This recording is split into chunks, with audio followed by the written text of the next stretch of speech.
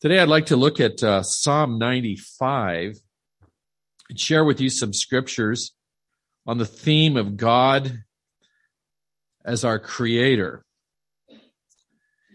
And I've been doing some writing on this for the last several years, and I've just learned a lot of things that really touched my heart. I'd just like to share a few things with you about God as the creator. Unfortunately, when we talk about, creation in Genesis 1, it seems like it always kind of gets into this big discussion about the relationship of science to scripture and evolution to creation and the age of the earth and all these issues. And we just kind of leave out one little part, the creator. We forget to talk about, God created us, which is really what it's about. We get caught off on the side issues. And it's not to say that the side issues aren't important, but they're not as important. And so I'd like to start today by just looking at a few verses here in Psalm 95 to focus our thoughts and to see what the Lord might have for us as we just consider this great truth that in our world today is pretty much forgotten, not just in the secular world, but in the world at large. Pretty much forgotten. Even in the church, seldom spoken about. Let's read together Psalm 95, starting verse 6. The psalmist writes, "Come, let us worship and bow down. Let us kneel before the Lord our Maker. For he is our God, and we are the people of his pasture and the sheep of his hand." I just wonder, how often does that really affect your thinking, your daily life? When was the last time you really reflected on the fact that God created you? Now, I'm not saying you question in your life, did he create me or not? The controversies, did we evolve? We did not evolve. That's not what the scriptures teach. We can talk about that in a moment. But just the fact that he created you. When was the last time you really stepped back and thought about that? What does it practically mean to you that God created you? Now, we've just remembered the Lord with bread and wine, and we put a great emphasis on the fact that God saved us, and rightfully so. I mean, the work of Christ on the cross is maybe the pinnacle revelation of the person of God. What a wonderful God we have. And what a wonderful thing to be saved. But that isn't the only thing God's done for us. He's also created us. And we shouldn't, to the exclusion of that, just focus on the fact that he saved us. Because the fact that he created us in itself is an amazing thing. In fact, look what the psalmist is saying here. Now, he doesn't say, "Come, let us worship and bow down. Let us kneel before the Lord, our future Savior." I mean, he could have said that, the one who will deliver us. He could have said that. That was revealed in Genesis 3:15. That there would be one who would crush the head of Satan, would come, the seed of a woman. We see it pictured in Genesis chapter 3 when the Lord made the skins for Adam and Eve. We see it pictured in the tree of life, that there is life in God, the sustaining life. He could have said that, but that isn't what the emphasis is here. So let's let the scripture speak for itself. Let's focus just on what it's saying here. Come, let us worship and bow down. Let us kneel before the Lord our Maker. What would have happened if in the announcements this morning, the elders had announced we're going to have a special time of worship this Wednesday, want everybody to come ready to worship, and we're going to simply worship God as our creator? You'd be going, well, can you do that? I mean, is that biblically correct? Can you just focus on one aspect of God for an evening and worship him as our creator? Well, why not? I mean, that's what it says here. If that said Wednesday night, come and worship and bow down, let us kneel before the Lord our God, our Maker, for he is our God. Well, why is he our God? He is our God because he created us. And he is our Maker and our sustainer. He's the one who gives us life. And that's why we should worship him. You say, no, we should worship him because he saved us. No, we should worship him for both reasons. Because he created us and He saved us, and He loves us, and He's blessed us, and He's revealed Himself to us. I mean, we could list 500 things. But certainly near the top of that list should be the fact that He created us. I hope you still believe that. I hope sometimes you've really meditated on it. Look what it says. Come, let us worship. We should worship God. We should bow down, prostrate ourselves before Him, kneel in His presence. Before the Lord our Maker. For He is our God, and we are the people of His pasture and the sheep of His hand. We belong to Him. Did you know in Acts chapter 17, it describes us as the offspring of God? Did you know in the genealogy of Christ, it describes Adam as the Son of God? It's amazing when you really start reflecting on what this means. He is our God. Now, notice in verse 7, almost imperceptibly, it kind of slides into metaphor. We are the people of His pasture. Well, I mean, what do you mean the people of His pasture? The sheep of His hand. Okay, now you understand this. We're not sheep. We're like sheep. We're like sheep in a pasture that belongs to our Maker, who's God. And just like the shepherd who owns the pasture, owns the sheep that are in the pasture belong to Him. Metaphorically speaking, we belong to God. He owns us. He made us. He sustains us. And the response of that should be worship to God. Notice it says, we are the people of His pasture and the sheep of His hand. Now, again, there's a lot going on here. And first of all, for the record, God doesn't have a hand, does He? God is a spirit being. So this is what's called an anthropomorphism. It's attributing a human-like, anthropos being the Greek word for man, a human-like attribute to divine God to help us to understand what's being said here. It's being put into metaphorical language that by analogy we could understand what it means. But the way our minds work, we process that just subconsciously. We don't have to break it down and say, okay, now what part of this is anthropomorphic, figurative language? What's metaphor? We just read it and it makes sense. We are the sheep of His pasture. We're the sheep of His hand. And if we go back, we get more of this imagery of the hand. Let's go back to verse 1. He says, "Oh, come, let us sing for joy to the Lord. Let us shout joyfully to the rock of our salvation. Let us come before His presence with thanksgiving.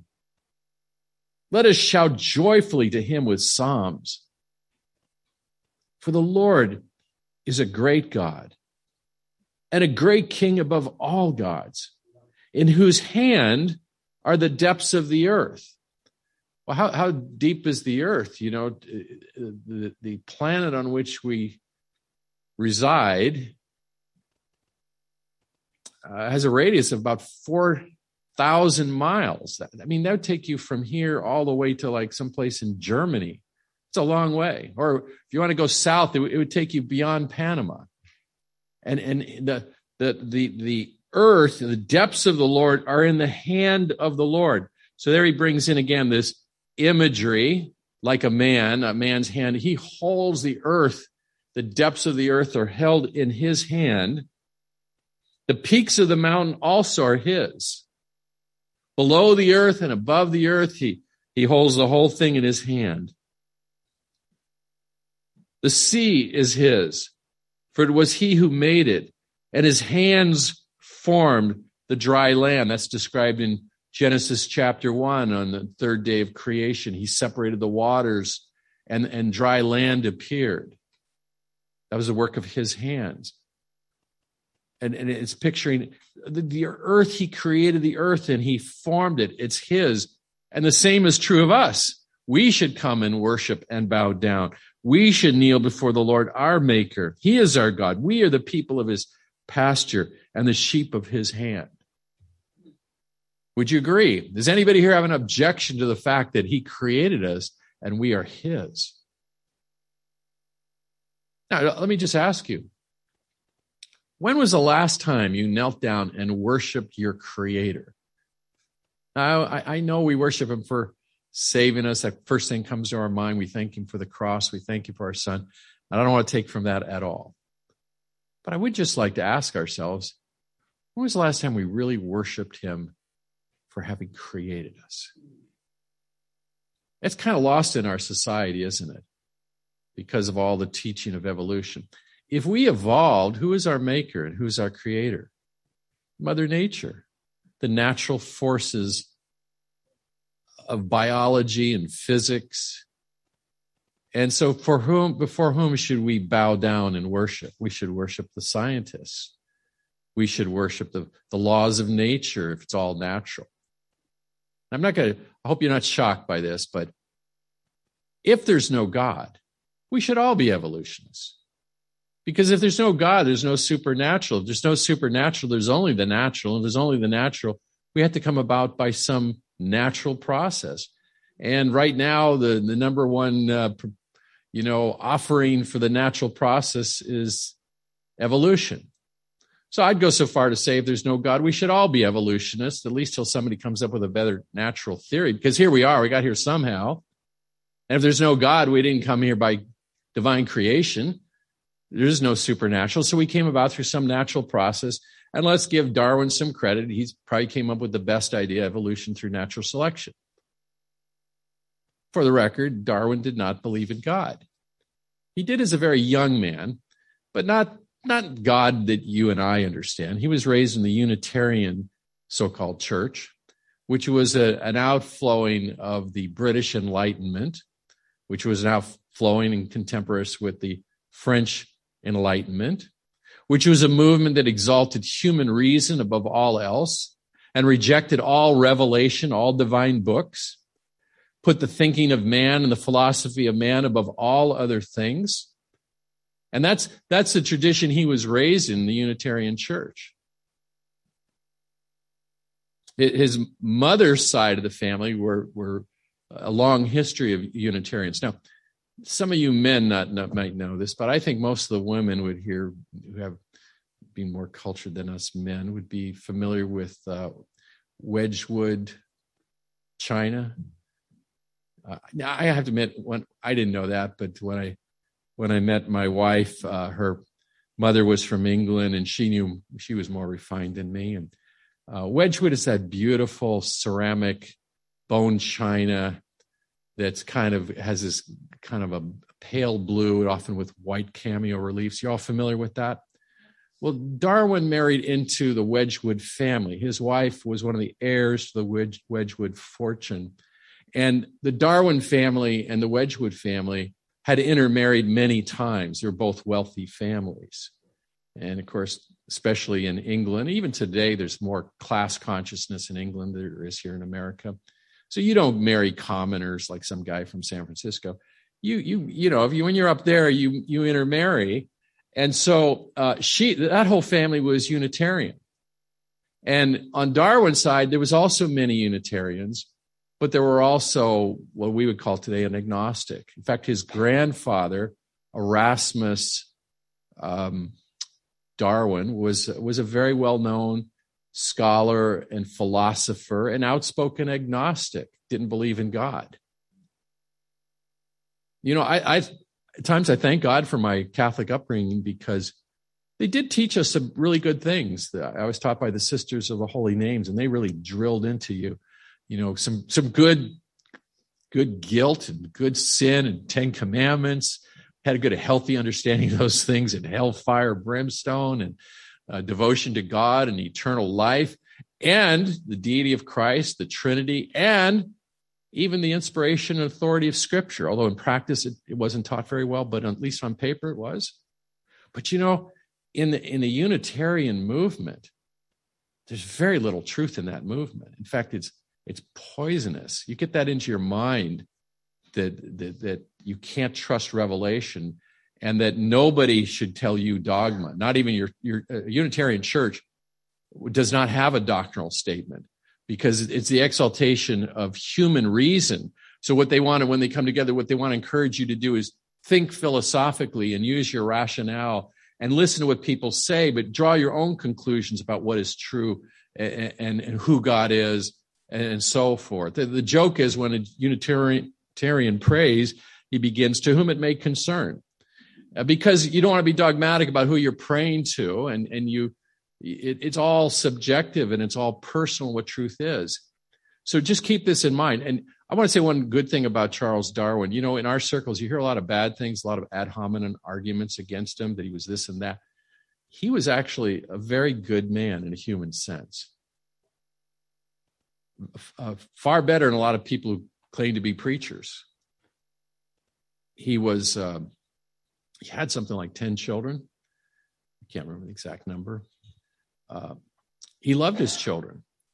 He didn't travel. He loved his wife. He was faithful to his wife his entire life. He was a gentleman scientist who lived in the country, and he didn't like to be away from home. He liked to be with his kids. And he took notes about a diary about his children, how tall they were, interesting things they said, their first words. He spent time with his kids every day. And he was a man of character. In a worldly sense, we would say he was a good man. And 3 of his children died in childhood. And all of his letters are online. If you really want to get to know the man, you can go to Darwin Online or the Darwin Project. One of these is held by the University of Cambridge. And all of his letters are there, hundreds and hundreds of letters. You can find about the real man. And he's actually a very admirable person. But he didn't believe in God.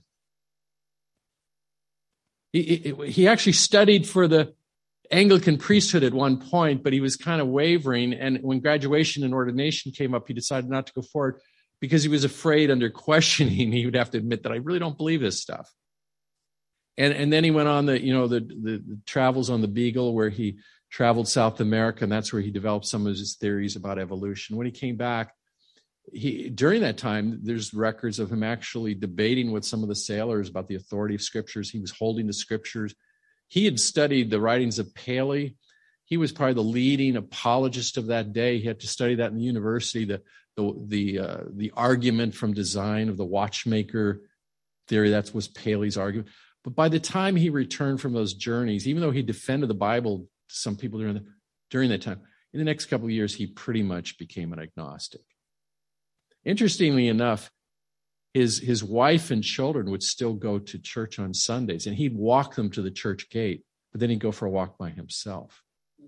So they went to the Anglican church in the town of Down where they lived. But you just have to put this in context. His wife was Unitarian, even though he went to an Anglican church. And the record is, even though he wasn't with them, when they would go to church, if the liturgy of the church that day, if they were reciting one of the Trinitarian creeds, like the Nicene Creed, she'd tell her children to face the back of the church and be silent as a protest against the doctrine of the Trinity. I mean, can you just imagine? You're an Anglican priest, and this big row of children and a woman are turning around facing the back wall where you recite the truths of the Christian faith. But there's a lot of Unitarians. And just for the record, a lot of our founding fathers were heavily influenced by the Unitarian concept. We have this concept we were found by these fine Bible-believing Christians, and they were all great people. Well, no, they weren't. Some of them were deists.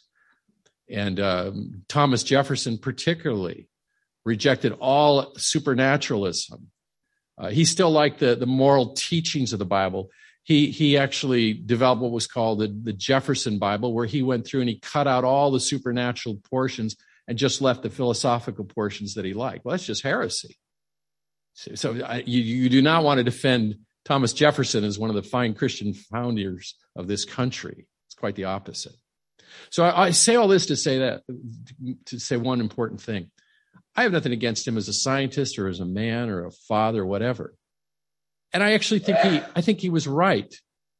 Since he didn't believe in God, of course, what are you going to believe in? He came to a naturalistic explanation of how we got here. And if there is no God, we should all be Darwinian evolutionists. But if there is a God, and he has revealed to us the truth that he has created us, why would anybody want to be an evolutionist? It doesn't make any sense. Now, turning your Bibles back to Genesis chapter 1 for a second, let's look at what the Revelation says, and I'll show you the greatest argument in all the Bible against evolution. Genesis chapter 1 and verse 26. Then God said, let us make man in our image according to our likeness, and let them rule over the fish of the sea and over the birds of the sky and over the cattle and over all the earth and over every creeping thing that creeps on the earth. And God created man in his own image.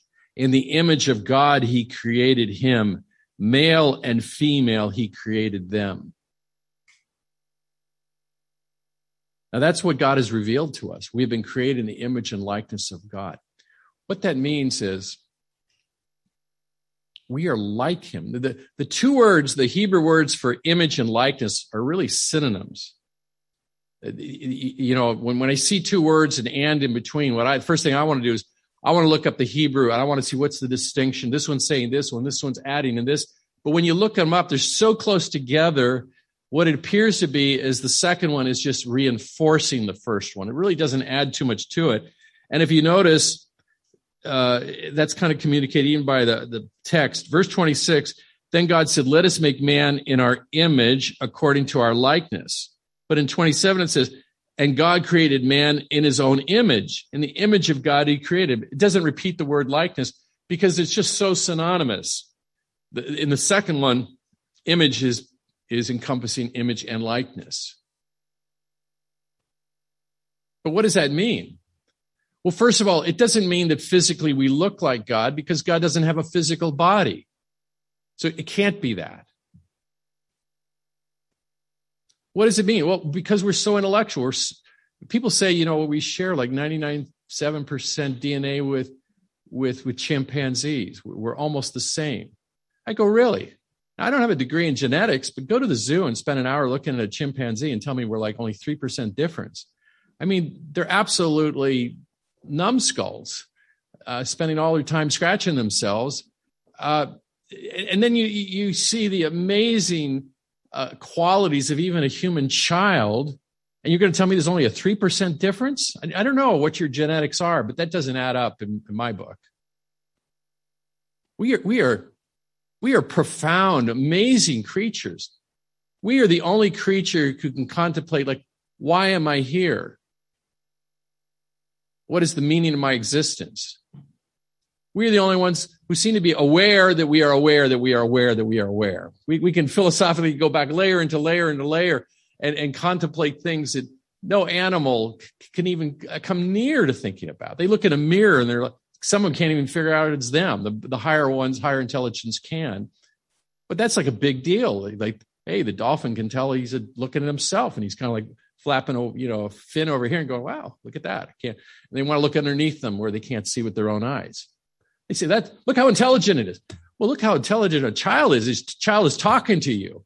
I mean, when my daughter was 4, she's talking to college students with using their big words, and she'd set them straight. She says, well, actually, it's like this, and she would, before they found it so humorous because obviously she didn't know what she was talking about, but she knew how to talk. So I would just propose to you, but think about this. Some of us, as we get older, are going to develop dementia. Our intelligence is going to go down. Our memory is going to get shortened. Are we still created in the image and likeness of God? Absolutely. It's not an intelligence thing. It's not a physical body thing. What is it? He said, well, it's a moral sensibility. We're the only moral creatures. Well, maybe. I don't know. Some people say animals have some sense of when they've done something wrong. Maybe they're just because your dog's cowering because he tore up the furniture when you come home. Maybe he just been disciplined so many times for doing that. He just knows it's going to be a bad day. I don't know. But Some people have brain injuries or get older, and even their moral stability gets shaken. So what does it mean to be created in the image and likeness of God? Well, I'll tell you one thing I know that it means.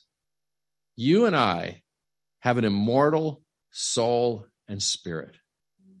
No animal has. Now, don't misunderstand me, because the scriptures, when they talk about animals and even plants, talk of them having nefesh or breath or life, which is equivalent to a soul. It has life. But what we have is an immortal soul that will live forever and ever. Did you know that every person on earth will live forever with the angels? Now, which angels? That's another story. Some with God's angels, some with Satan's angels. But every person alive today, and you and I, are going to live forever and ever and ever. That's not true of your dog or your chimpanzee, should you have one, or a great ape or any other the animal kingdom. Now, again, just for the record, if you have to have your puppies or kittens going to be in heaven, God will work that out for you. But they don't have immortal souls and spirits. That is something unique about us. That's something God-like about us. Okay. We also have spirits that connect with God so that we can worship him in spirit and truth. Romans chapter 8 talks about his spirit witnesses to our spirit that we're children of God. There's a communication going on between the spirit of God and our spirit. Animals don't have that. And just think about that. If you have sympathies for evolution through natural selection and other natural processes, now they have the extended synthesis. They've all come to the conclusion, well, actually what Darwin said wouldn't work very well. Natural selection just doesn't have the creative power to produce what we have. So they keep adding things on. They've got like 14 or 15 things now that all contribute to this, and they refer to it as the extended synthesis, and it keeps getting longer. Well, and maybe it's a little bit of this too, and there must have been some of that there, and it's really getting very complex. We'll put it all together and look at all those natural processes and tell me how you're going to get an immortal soul, and how are you going to get a spirit that can connect with God? How are you going to get volition, not just instinct, but volition, that you're able to make free will choices between good and bad? This is a God-like feature. And once you define a human being as it's defined here, a person created in the image and likeness of God, you just give up on evolution, because there's no natural process that can produce a supernatural result. Natural selection can only select what's already there, which works best in an environment. Well, how do you get an immortal soul there? Where's that come from? In fact, where does any of it come from? Because natural selection is only selecting what's there. It doesn't explain, well, how did there get there? You following me? So I want you to step back and think about this. What's really unique about you is not that you're so smart or so beautiful, or it's not because you walk on two legs. It's not because you have opposable thumbs. You can make tools and use tools. That's what they call a human. They've reduced down a human as a person who's bipedal, predominantly, uses tools. Some would say talks. A couple other things like that. That's a human. That's not a human. Human is fundamentally a person created in the image and likeness of God. Have you heard about, there's a lawsuit that came out in the news recently. I wish I remembered the name of the woman, but there was a woman who died in the 1950s, and they took some of her cells, and they've been using them ever since in laboratory research. And there's now, they reproduce them and they use them in different pharmaceutical testing. And they estimate there could be something like, if you went around the world and collected all of her cells that are different laboratories, there's maybe like 10 tons of them or something. Now the family, just the last few weeks, has filed a lawsuit. I don't know who you sue. I'm sure they found a lawyer, and a lawyer figured out, well, sue everybody. And they're saying they took our ancestors, our grandmother's cells without her permission, and they've been reproducing them and using them, and they haven't given the family any royalties from that or whatever. And they wouldn't like me to say this, but just for the record, I don't care if there's 100 tons of her cells. That's not her. Okay? That's at best her body. Your body is not you. Okay, somebody described, well, what's really important is your soul. It's the you that's inside your body, your soul and spirit, which are almost inseparable according to the book of Hebrews. That's you. Your body is where your soul resides for a few years. And when that lady died back in the 1950s, the you inside of her, the she, left her body and went into the next life before God, and her body went into the grave, and they, without her permission, her family's permission, they took some of her cells, and they've kept those alive in petri dishes ever since. But at least from a biblical point of view, that's not her. All right? That's just, you say, well, it's got her DNA. Well, yeah, it's got the DNA of her body. Somebody said, your body is just the garage in which you park your soul for a time. That's more biblical than the way most people look at it. So I go so far to say this is, even if Darwin was right about everything, all he's explaining is where your body came from. It's not actually, I don't even think it's a good explanation. But let's just, for the sake of argument, let's say he was right. All he's explained is the body. He hasn't explained the you inside of your body. And that's all that's really matters, isn't it?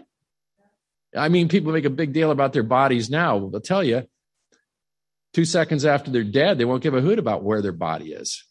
They'll be caring about is where are they going to spend eternity? Look at all the time people put in. I'm going to go pick out my plot, and I'm going to get a view of the river, and I want to be next to some important people. I want to have a nice monument. I want to tell you, 10 seconds after you're dead, you won't care where your body is, because you will have separated from your body, and your body will be absolutely meaningless to you, and you'll be heading towards the presence of God, for God to judge your future estate, and all will be mattered then is you, okay? And so even if Darwin's right, he's wrong, because all he's talking about is the physical body. So where did the you inside your body come from? This supernatural you that has godlike volition, that has a godlike eternal spirit, eternal in the sense that you'll live forever and ever and ever. 1 trillion years from now, you are still going to be alive. Now, if you're a Christian, it's going to be great, because according to the book of Ephesians, for the ages to come, God's going to be lavishing you with his love and his grace and blessings. And he doesn't even tell us what that's going to be, because if he did everything he told us, we'd have like 10 more questions. So we hardly know anything about what the next life is, except that it's going to be perfect and it's going to be with God. And think about this. Why did he create you with an eternal soul and spirit? What is he saying by that? Now, I don't want to get any married couples here in trouble, so just take what I'm saying here with a grain of salt. Don't take me too seriously. But what do we say when you get married? We say, well, till death do we part. And when a young Christian couple is really in love, the concept of spending the rest of our lives together, it's going so well, and you're so in love and infatuated, it sounds really good. And after about 20 years, you're going like, well, this is kind of hard, And this guy and this gal, oh my goodness, but you still love each other. There's that bond, okay? But then there's this really kind of strange Christian doctrine that in the next life we're going to be like the angels. We're not going to be either married or given in marriage. That's why we say till death do we part. But when you're really bonded with somebody, you go, well, kind of should continue on to the next life. That seems like it would be better. But then again, for some of you, I don't know you, so I can say lots of things here today. If you knew that you're going to be married to this person for eternity, you'd probably go, oh my goodness, I'm just trying to be a good spouse to get out of this life. I got to be forever and ever and ever. And what did the apostles say when the Lord explained to them that, the divorce wasn't pleasing to the Lord? And they said, well, it sounds like impossible then. We never want to get married, That was their kind of concept. This is overwhelming, this concept. But think about this. God created you for a relationship with him forever and ever and ever. That's how much he loves you. He didn't say for 75 years or 85 years. and then we're done. He didn't say, I'm going to save you and bring you to heaven and put you on a paradisal planet somewhere and just get out of my sight. You guys really bother me. He's going to create a new heavens and he's going to create a new earth. And God is going to dwell in the midst of the New Jerusalem, and he's going to be our light. And we're going to enjoy a loving relationship with him forever and ever and ever. That is our Creator. That's the commitment he made to us from the very beginning. And it got messed up by sin, so he came after us again, and he sent his son to die for us, to bring us back to him so we could enjoy eternity with him forever and ever and ever. That's our Creator. And that's why we should worship and bow down before our God and our Maker, because that's who he is. This great and wonderful God cares that much about you. I mean, some of you say, I don't even care that much about myself. Like, why? Some of us fight just with self-loathing and see ourselves as despicable and can hardly look ourselves in the mirror. And we're just so, especially as Americans, so self-conscious and self-aware and self-focused to think that the great God cares about us that much. So I ask you again, when was the last time you really just got down on your knees and worshiped the God who loves you and created you in his image and likeness? I'm not going to ask for a raise of hands, but I want you to even think about this. Have you ever in your Christian life thanked God for just having created you? Okay, I'm not talking about, thank you, Lord, for everything, for creating me, blah, blah, blah, blah. Kind of like when you're a kid, and your mother gives you something, what do you say? And you kind of dry, okay, thank you. No, but I mean that you really thanked God for just having created you. I think if the truth was known, a lot of people here would say, well, I've never actually done that. Which is kind of curious, because you thank God when you eat your food. You thank him for that new car. You thank him for every little thing in your life. But this huge thing that he created you hardly gets any attention at all. In fact, I would guess there's some of us that kind of feel like, I'm not sure, I'm glad he did create me. Life's been hard, filled with disappointments. I think a lot of people, the truth be known, would say, I just wish I'd never existed. Life is not what I thought it was going to be. It's tough. And I've been so disappointed, so hurt. Bad things have happened to me. And they have. I'm not trying to deny that. And for some terrible things. My youngest daughter, Grace, she's a social worker. She works at Stanford University Hospital in the trauma ward. She helps people going through crises in their lives. And she was raised in a Christian home. And when she was at the university studying to become a social worker, one day her professor, it was a woman, took the entire class out into the school parking lot, the university there, and lined them up in a big line. It was going to be a lesson on empathy. So the professor stepped back about 20 yards or something. She says, okay, now everybody whose parents divorced when you were a child, take one step forward. About half the class took a step forward. Everybody who has a close relative in prison, take a step forward. More came forward. Everyone who's been sexually assaulted, take a step forward. Everyone who's has a drug addiction of some sort or struggles with that, take a step forward. Everyone who's suffered from, went through thing after thing. Well, after about 20 of these, everybody's way down there. My daughter Grace is still at the starting line. She hasn't taken a single step. Everybody's looking back like, what's with that girl? Who's that white girl back there? Did anything ever happen to her in her entire life? Well, nothing on that list just happened to line up, because so much of the bad stuff that happens is as a result of, sin in our lives and whatever. But she's had her own issues. When she was a sophomore in high school, she developed a headache, turned into a migraine, that turned into a headache that was every day, 24/7, nonstop, and went on for like 3 years. There was no escape. It was really difficult. And that's why she went into social work, because she learned to empathize with people in their suffering and does really well at it. But you can see, if you don't have answers from God, if you don't have a purpose for living, a lot of people I just wish I never was born to begin with. And if you're going to just look at these years of your life, yeah. But I want you, no matter how bad your life's been, I hate to I have sympathy for you because I know some people have here lives, they were horrific, absolutely horrific. But you got to put it in the context. God has created you to spend eternity with him. And if you know him, you're going to live with God in the New Jerusalem where there's no tears, there's no sorrow, where there's only joy and bliss forever and ever and ever. And yes, this little bit of a life can be hard, but in the context of it all, can you not thank God that he loves you that much? And to just bow before your Creator, your Maker, and worship him. It's amazing if you think about it, that we are God-like beings. We are the offspring of God, created in the image and likeness of God to enjoy a relationship with him forever.